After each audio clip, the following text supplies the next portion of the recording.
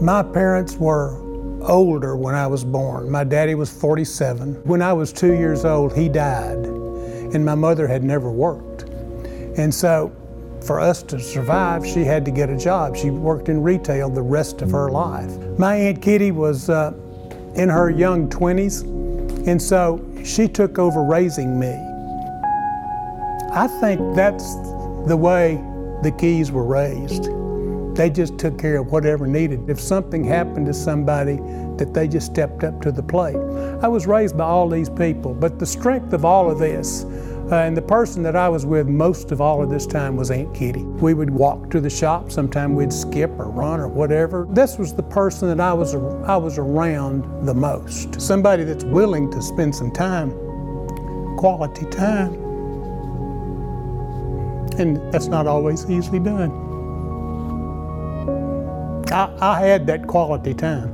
Aunt Kitty, we would have foot races, we would play football, we would do all of the things that everybody else does. Uncle Winfred worked. And I had Aunt Kitty for 10 years before she had daughters. And she had 2 daughters at that time who are just like sisters to me. I really never knew a difference in the love for my mother and my Aunt Kitty and her husband, Uncle Winfred. I don't remember anything about my dad, nothing. But that didn't matter. Everybody else took over and raised John. These people were all just pulling on the same end of the rope to get through life. Family was just the strength. I don't know if anybody can step up like Aunt Kitty did, but we can all find a child somewhere that needs a father figure or a mother figure or a family figure and involve them. And it would be fun to also give these people some direction in their life that they don't have. And for them to understand, I grew up without a father too. I know that there are people out there like me who have lost a parent or even both parents or another close family member. There are people out there who do want to help you. There are people who are willing to spend their time, their some of their life with you. We all need to step up and look for people in the situation that I was in or similar type situations. I'm sure my Aunt Kitty wasn't ready to raise me, but she did. And I think that we have to do the same thing for whoever needs that. Now I feel like I am one of those people. And so that's a good feeling that you know you've gone through all of this time and are able to hopefully help somebody with that. And I've said a lot about Aunt Kitty. My mother did too love me, but Aunt Kitty's the one that is by far the most influential person in my life. I talk to her once or twice a week. She's 92.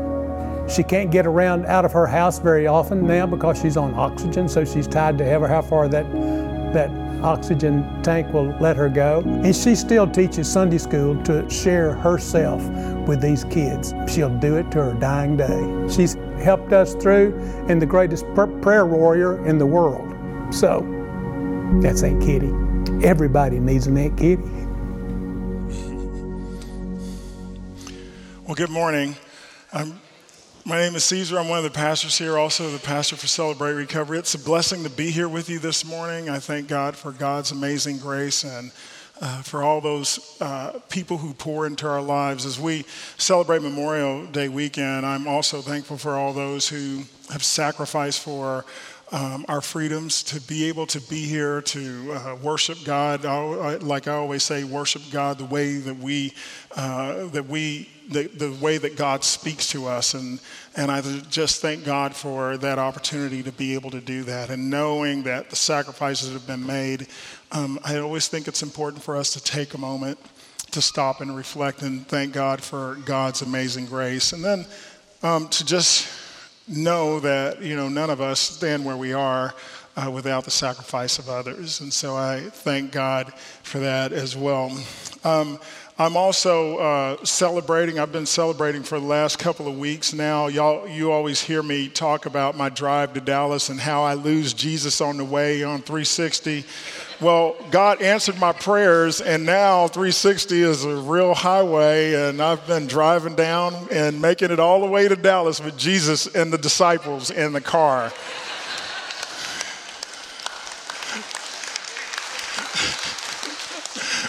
I've been getting to work, Jesus in me. And they're like, oh, wow, the Jesus in you. And I've been celebrating until I got the bill for the tollway. And then I went back to the serenity prayer. Well, I want to draw this particular message from a passage that comes from Matthew 29, 19 through 20, and then also Matthew 5, 13 through 16. And as we prepare to hear a word from God, that particular passage is found on 1557 in your Bible. As we prepare to hear a word from God, will you prepare your hearts as we now hear this word? Therefore go and make disciples of all nations, baptizing them in the name of the Father and of the Son and of the Holy Spirit, and teaching them to obey everything I have commanded you. And surely I am with you always to the very end of the age. And then Matthew 13 and 16, it says this: you're the salt of the earth, but if the salt loses its saltiness, how can it be made salty again? It is no longer good for anything except to be thrown out and trampled underfoot. You're the light of the world. A town built on a hill cannot be hidden. Neither do people light a lamp and put it under a bowl. Instead, they put it on its stand, and it gives light to everyone in the house. In the same way, let your light shine before others, that they may see your good deeds and glorify your Father in heaven. Will you pray with me? Almighty and gracious God, we come before you in the humblest way that we know how, asking that you would rescue me from me, that you would rescue all of us from ourselves, and that, God, you would hide me and hide all of us behind your cross, that this moment, that this holy moment, we may see you lifted up and glorified. We pray, God, that you would let the words of my mouth and the meditations of my heart be holy and acceptable in your righteous sight. Then, God, we will be mindful in all things to give you all praise, honor, and glory. We pray all these things in the mighty name of Jesus Christ. Amen. As we continue the sermon series, Mothers, Fathers, and Mentors, and as we spend time reflecting today, talking about what it means to be a mentor, I believe that it is vital for us to know that if we're going to be the faith-filled community that God is calling us to be, then we must be ready and willing to share our whole life, our gifts of grace, as well as our vulnerabilities and our human condition with the world.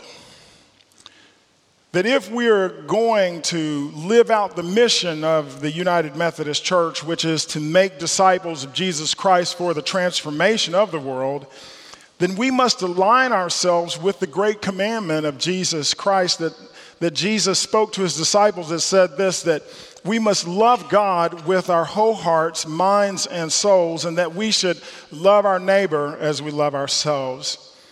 Yes, we must be willing to show up and put our lives on the line for the sake of redemptive love. That if we're going to call ourselves Christians, we must know that our life on this planet is not the end-all, be-all, but that our life on this planet is about being the prophetic presence of God in a world that so desperately needs to know and feel the love of God for the sake of everlasting life. When I think about my own improbable journey to where I am today and how I, as an African-American man born of two deaf parents who lived his life on the margins of society, who struggled to find out for himself the meaning for his life, and who continues to draw from the deep well of love that was given to me by my mentors, I can't help but think and give praise to God for all the people who risked their lives for the sake of love and the gospel of Jesus Christ to see me live. People like my mama and my daddy, my great-grandmother and my great-grandfather, Mama Annie and Papa Joe, and my grandmother Evelyn, and my grandfather, Daddy Lewis, and my aunts and uncles, Aunt Dorothy and Aunt April and Aunt Ruby and Aunt Pearl and Aunt Ivy and Aunt Eva May and all the other aunts that I had, and my uncles, TD and Benjamin and Joseph and Governor and Peach and Plum.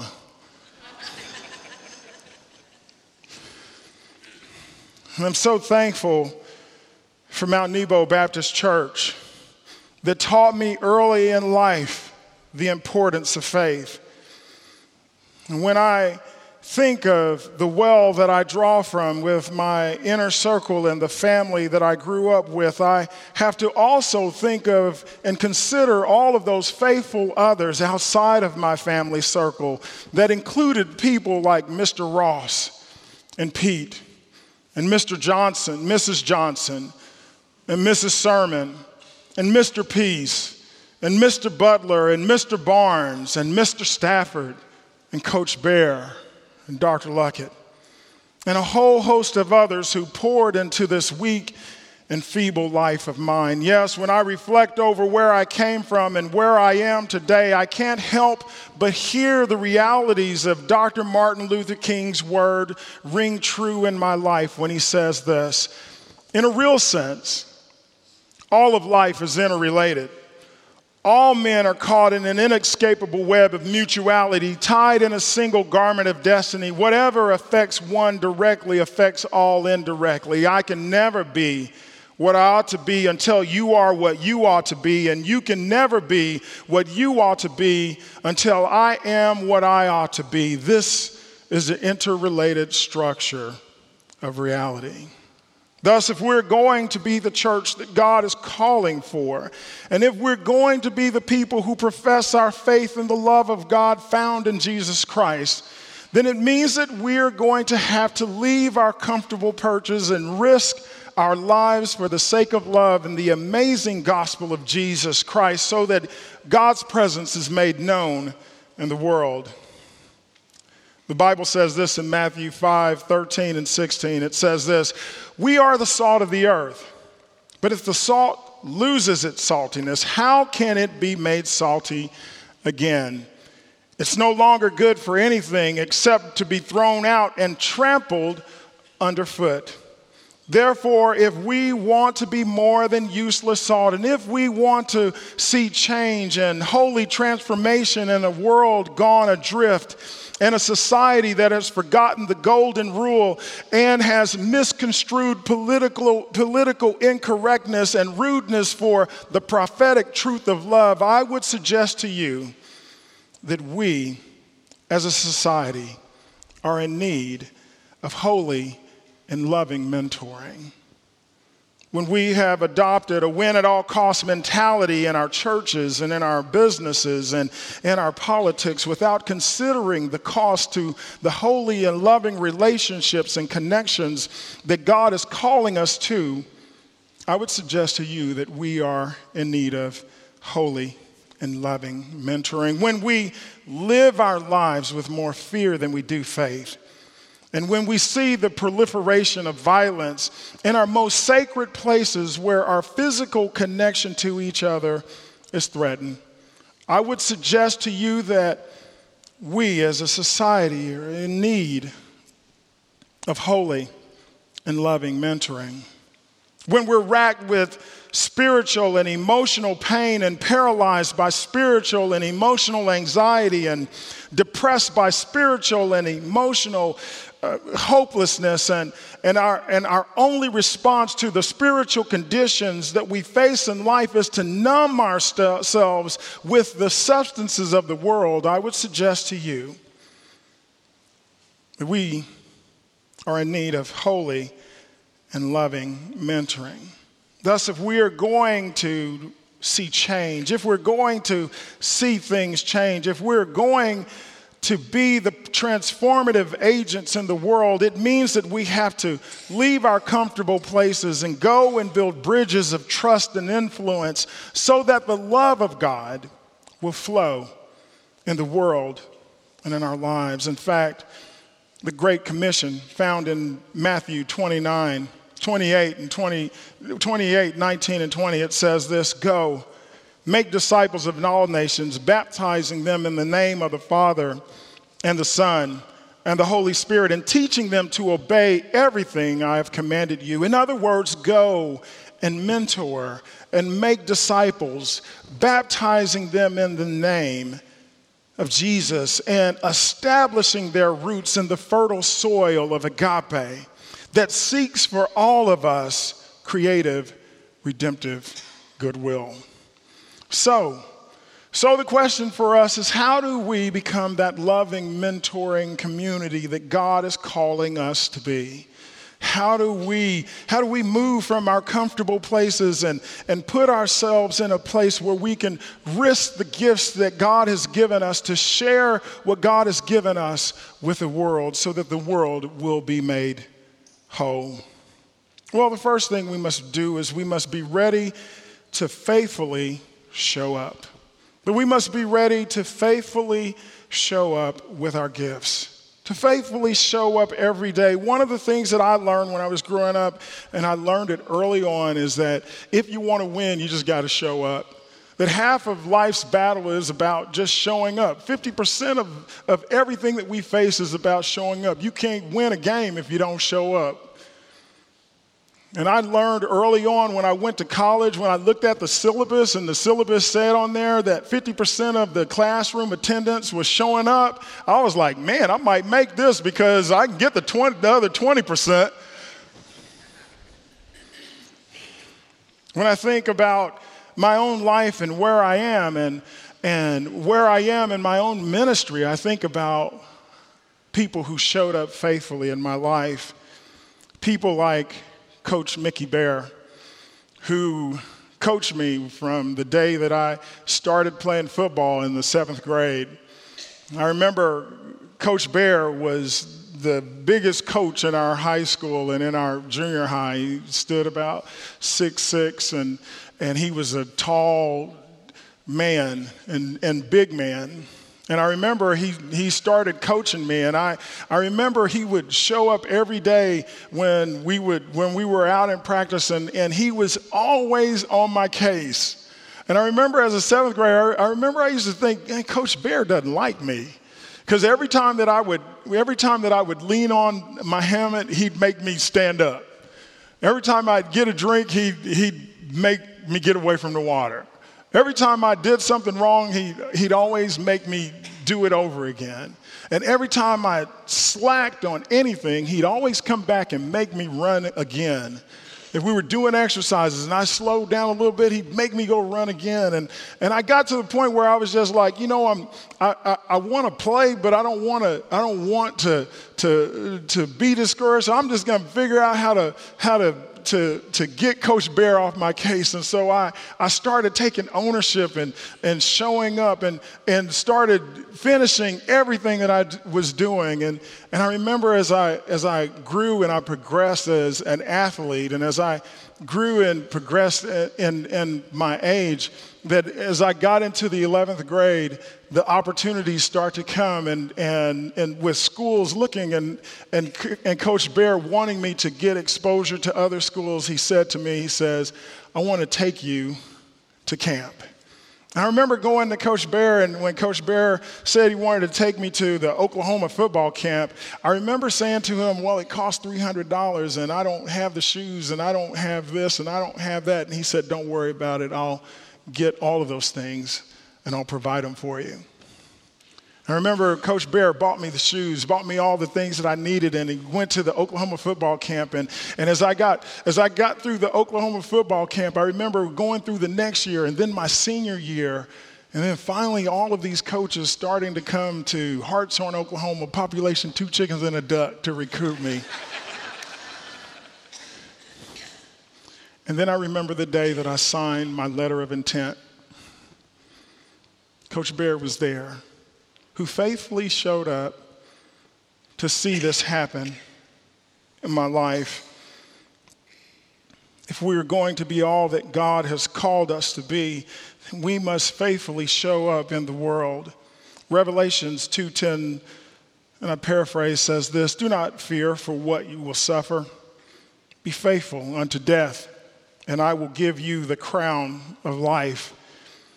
If we want life in our world, if we want love to happen, if we want this place to be a better place, we have to faithfully show up. Second thing we must do is we must embrace our story of loss before we can share our pearls of wisdom. That we must embrace our stories of loss before we can share our pearls of wisdom. James 1:2-4 says this: "Consider it pure joy, my brothers and sisters, whenever you face trials of many kinds, because you know that the testing of your faith produces perseverance. Let perseverance finish its work so that you may be mature and complete and not lacking in anything." Winning while it's important, winning while we want to win and it feels good to win, it's not the most important thing in life. That sometimes when we lose, the most important thing in life is learning the lessons of when we lose. Learning the lessons of when we lose, when we have experiences, when we feel loss in our lives. It's an opportunity for revival and to rethink how we do things. But the important thing of mentoring and where God is calling us to be is not to always be right, but to show up with who it is that we are, and to show up and allow ourselves to be present and to learn and to take what we've learned from our past so that we can move into the glorious future that God has called us to.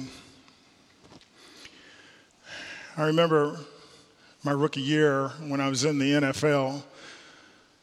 And when I was playing with the Chicago Bears, I remember one game that we played with the Chicago Bears was with the Detroit Lions, and the left tackle got hurt.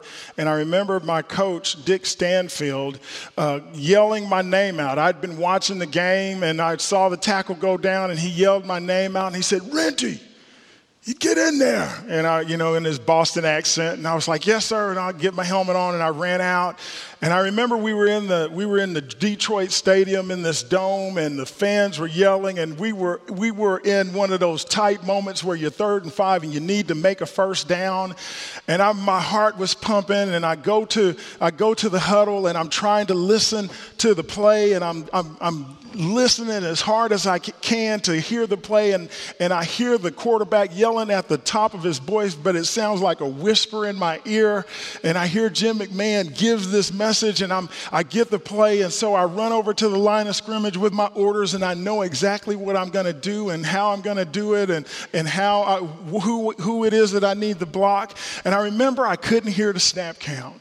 And I looked in and I looked out and I looked in and I looked out because I was trying to time the ball. And as I looked in, the center snapped the ball on the way to turn it in. And I remember going, "Oh my God, I'm going to be late getting out." And as I turned around, the linebacker was behind me on his way to the quarterback, hit the quarterback, throws the ball in the air, falls.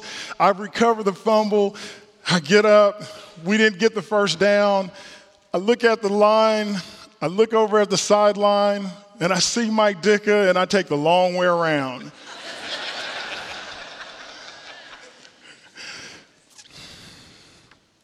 And then the next day, we had to go and evaluate the film. And I'm sitting in the film room with all of my peers and offensive linemen, and we're sitting in this dark room, and we're watching this film, and I'm the only thing I can think about was the sack that I gave up, and I'm thinking about this, and Mike and Dick Stanfield is going through the film, and he gets to my part, and he goes, "Renty, what was going on with you?" That's his Boston accent. In Hartshorn accent, it sounds different.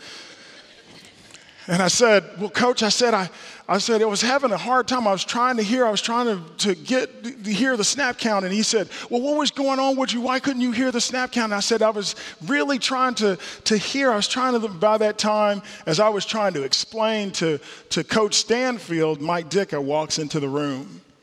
He walks into the room and he sits down and he listens to my explanation and the reason that I missed the snap count. And about that time, he turns off the projector and we're sitting in total darkness. And then he says to me, he said, Caesar, he said, we drafted you and 3 other players from the University of Oklahoma because y'all are good athletes. And he said, and good athletes learn how to play. He said there were 10 guys getting off the ball, and only 1 missed it. He said, if you want to be on this team, you got to execute the play.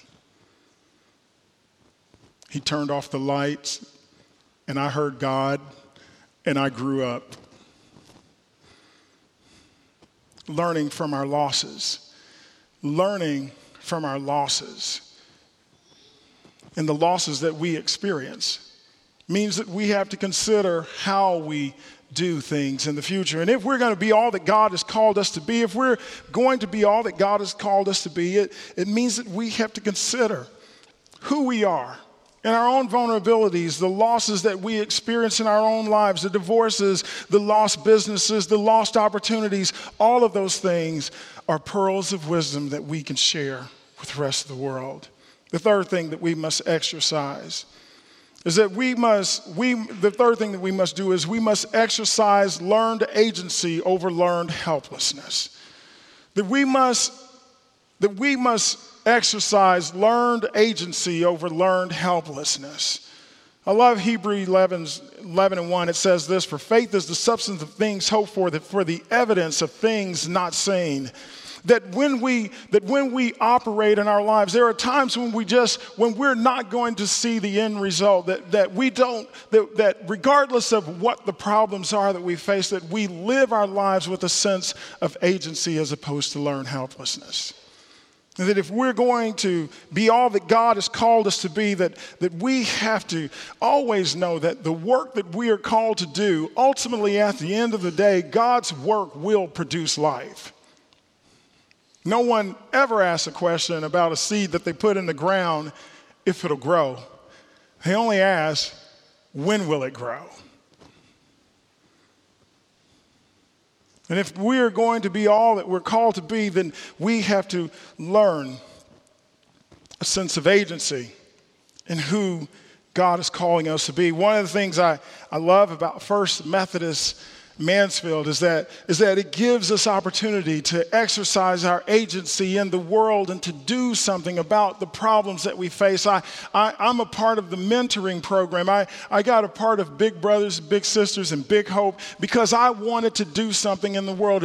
And to this day, I'm still in relationship with the young man that I formed with that relationship in Big Hope. And as I look around our world, as I look at the problems that we face, that we as faithful believers of Jesus Christ, that we have to live our lives with a sense of agency.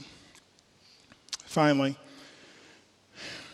the fourth thing that we must remember, if we're going to be all that God has called us to be as mentors, is that we must establish our mentoring in the spirit of agape, that we place it in the spirit of agape, that we must know at the end of the day that it is love that has the power to change the world.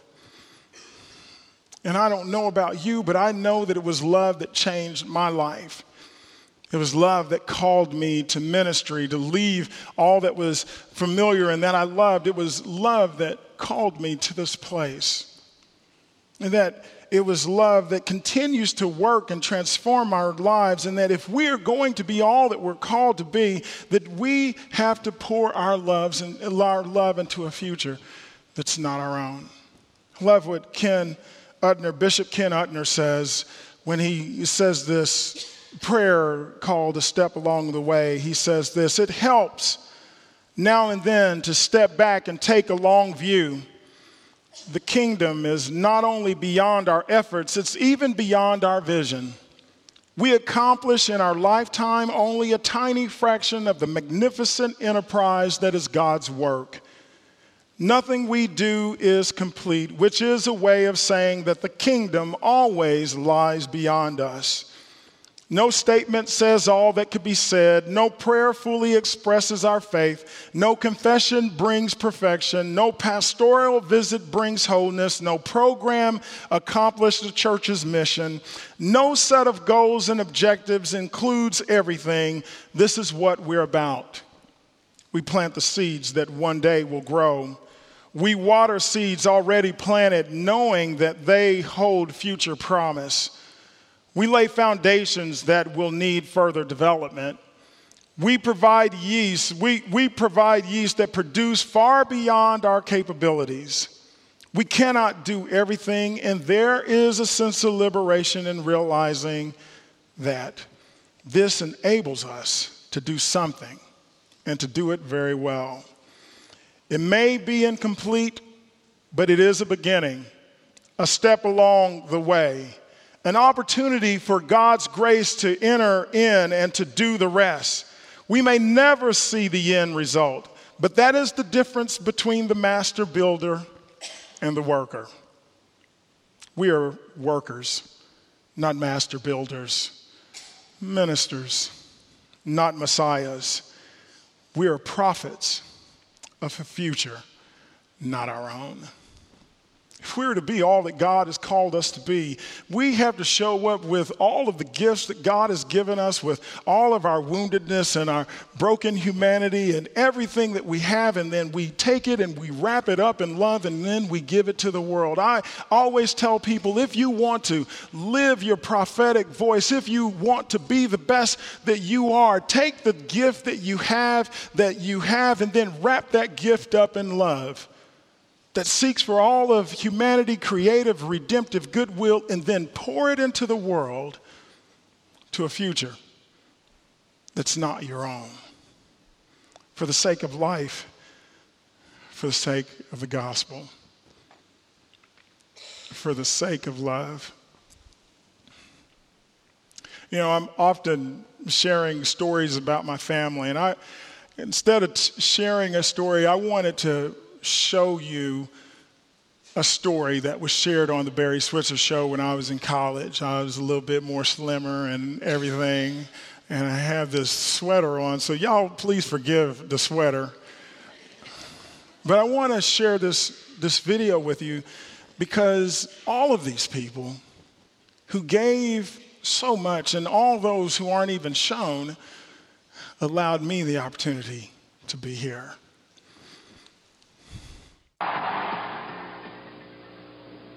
I don't think a story ever touched as many people as much as this last feature.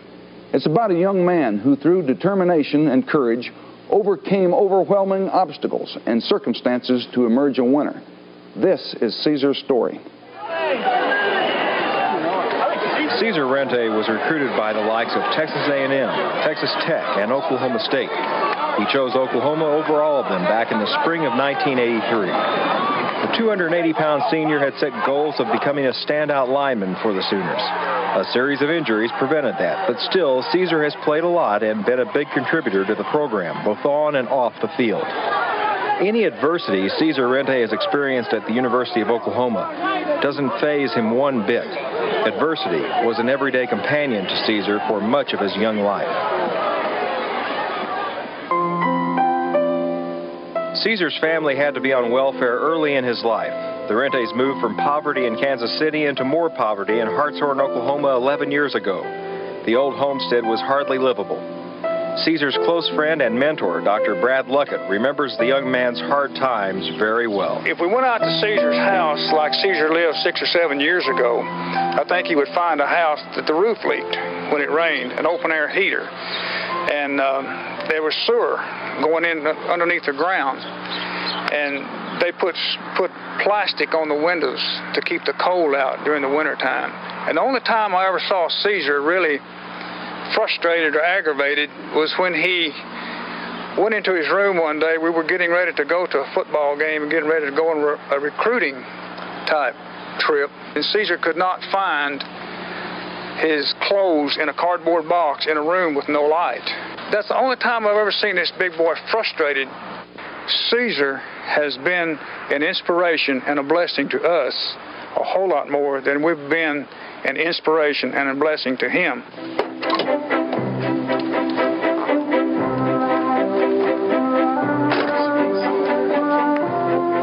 Dr. Lockett and others in this southeastern Oklahoma community have been a blessing to the Rente family.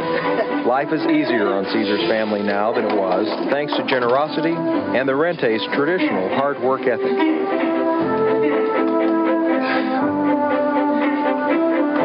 And there are a multitude of Rentes living in and around Hartshorn to share the good times. From great-grandparents to great-uncles and great-aunts to nephews and nieces.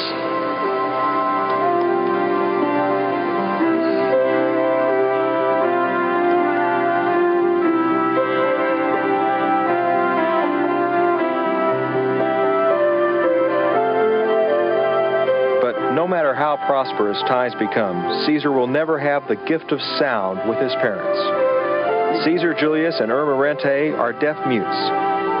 Caesar's father, also his hero, is paralyzed with a stroke and crippled with diabetes. Still, the Rentes share their love and expressions with one another.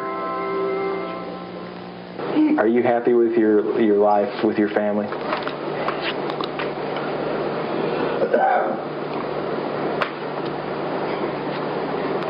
Yeah, she says together. Happy. Mm-hmm. Yeah, she says they're happy together. My daddy's talking about it. It's beautiful.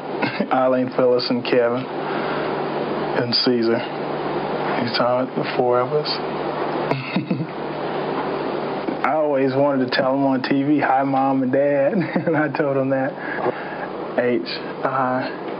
Mom and Dad, I love you. Caesar's grandmother, Evelyn Chalmers, has always been there for her grandkids. Mrs. Chalmers has one great hope for Caesar. What one bit of advice, if it could only be one thing, would you tell Caesar? To keep his hand in Jesus' hand and to love his family. And I will continue to love his family regardless of what. You have any doubts that Caesar will? I don't have no doubts at all. Not at all. No doubts at all. Because Caesar, he's just like that. And I love him for it, too. The first thing that I want to do is get my degree, and that was my goal when I left, from Hartshorn to go to OU.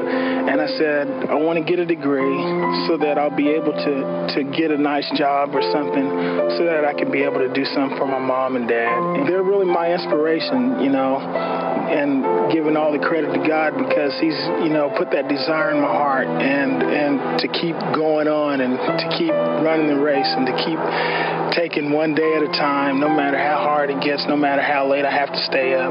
Like it says in the Bible, it says, honor thy mother and thy father. And I honor them with all my heart. And I love them to death, and I've seen them go through some hard times. I've seen our family go through some hard times. And, I look back on all those days, I know it wasn't nothing but the blessings of God that he's allowed me an opportunity. I thank Coach Switzer for recruiting me, and allowing me to have that chance to be able to go on and do some nice things. But I will never forget my parents because I see the desires in their hearts and to want to have some nice things for their children. And I want to have some nice things for my mom and dad, and I want to do some nice things for them. Caesar Rente's ambitions and goals are directed to the place the roots grow deepest, family. Caesar will never speak with his folks aloud, but this family knows how to speak with their hearts. If only we could all hear what these fine people feel.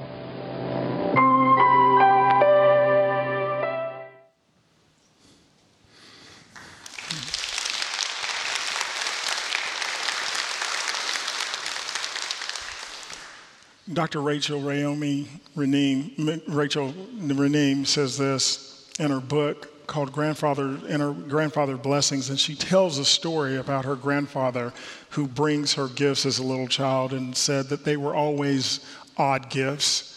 And she said one day her grandfather brought her a cup of dirt, and he said to her, if you water it every day, something will happen.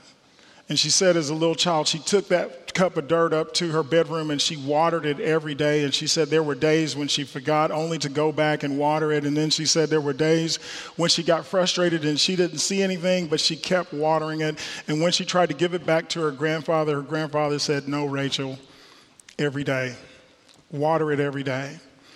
And then she said after watering that cup every day, after watering that cup of dirt every day, she said she noticed 2 little buds in the bottom of that cup. And then she said those 2 little buds grew into this great plant, and then she repotted the plant. And then when her grandfather came to visit her, she took the plant that had grown out of that cup and she took it down to her grandfather. She said, look, grandfather, look at the gift that you've given me. And her grandfather said, and what lesson have you learned? And Rachel said to her grandfather, she said, that life can happen anywhere. And grandfather said, no, that life requires your faithfulness. If we are to be all that we are called to be, if we are going to see and hear a future that is not our own, it requires our faithfulness. My hope, I don't know where you are. I don't know what keeps you on the sideline, perched in your place of comfort. I don't know what keeps you there, but here's what I hope that you will hear from me, is that if you show up with your gifts and love and water every day, there will be life. There will be life. Let us pray. Almighty and gracious God, we thank you for your amazing grace that meets us here in this most holy place. We pray that you would continue to pour into our lives so that we may pour into futures that are not our own. Be with us. Be with us as we follow you. And then, God, we will be mindful in all things to give you all praise, honor, and glory.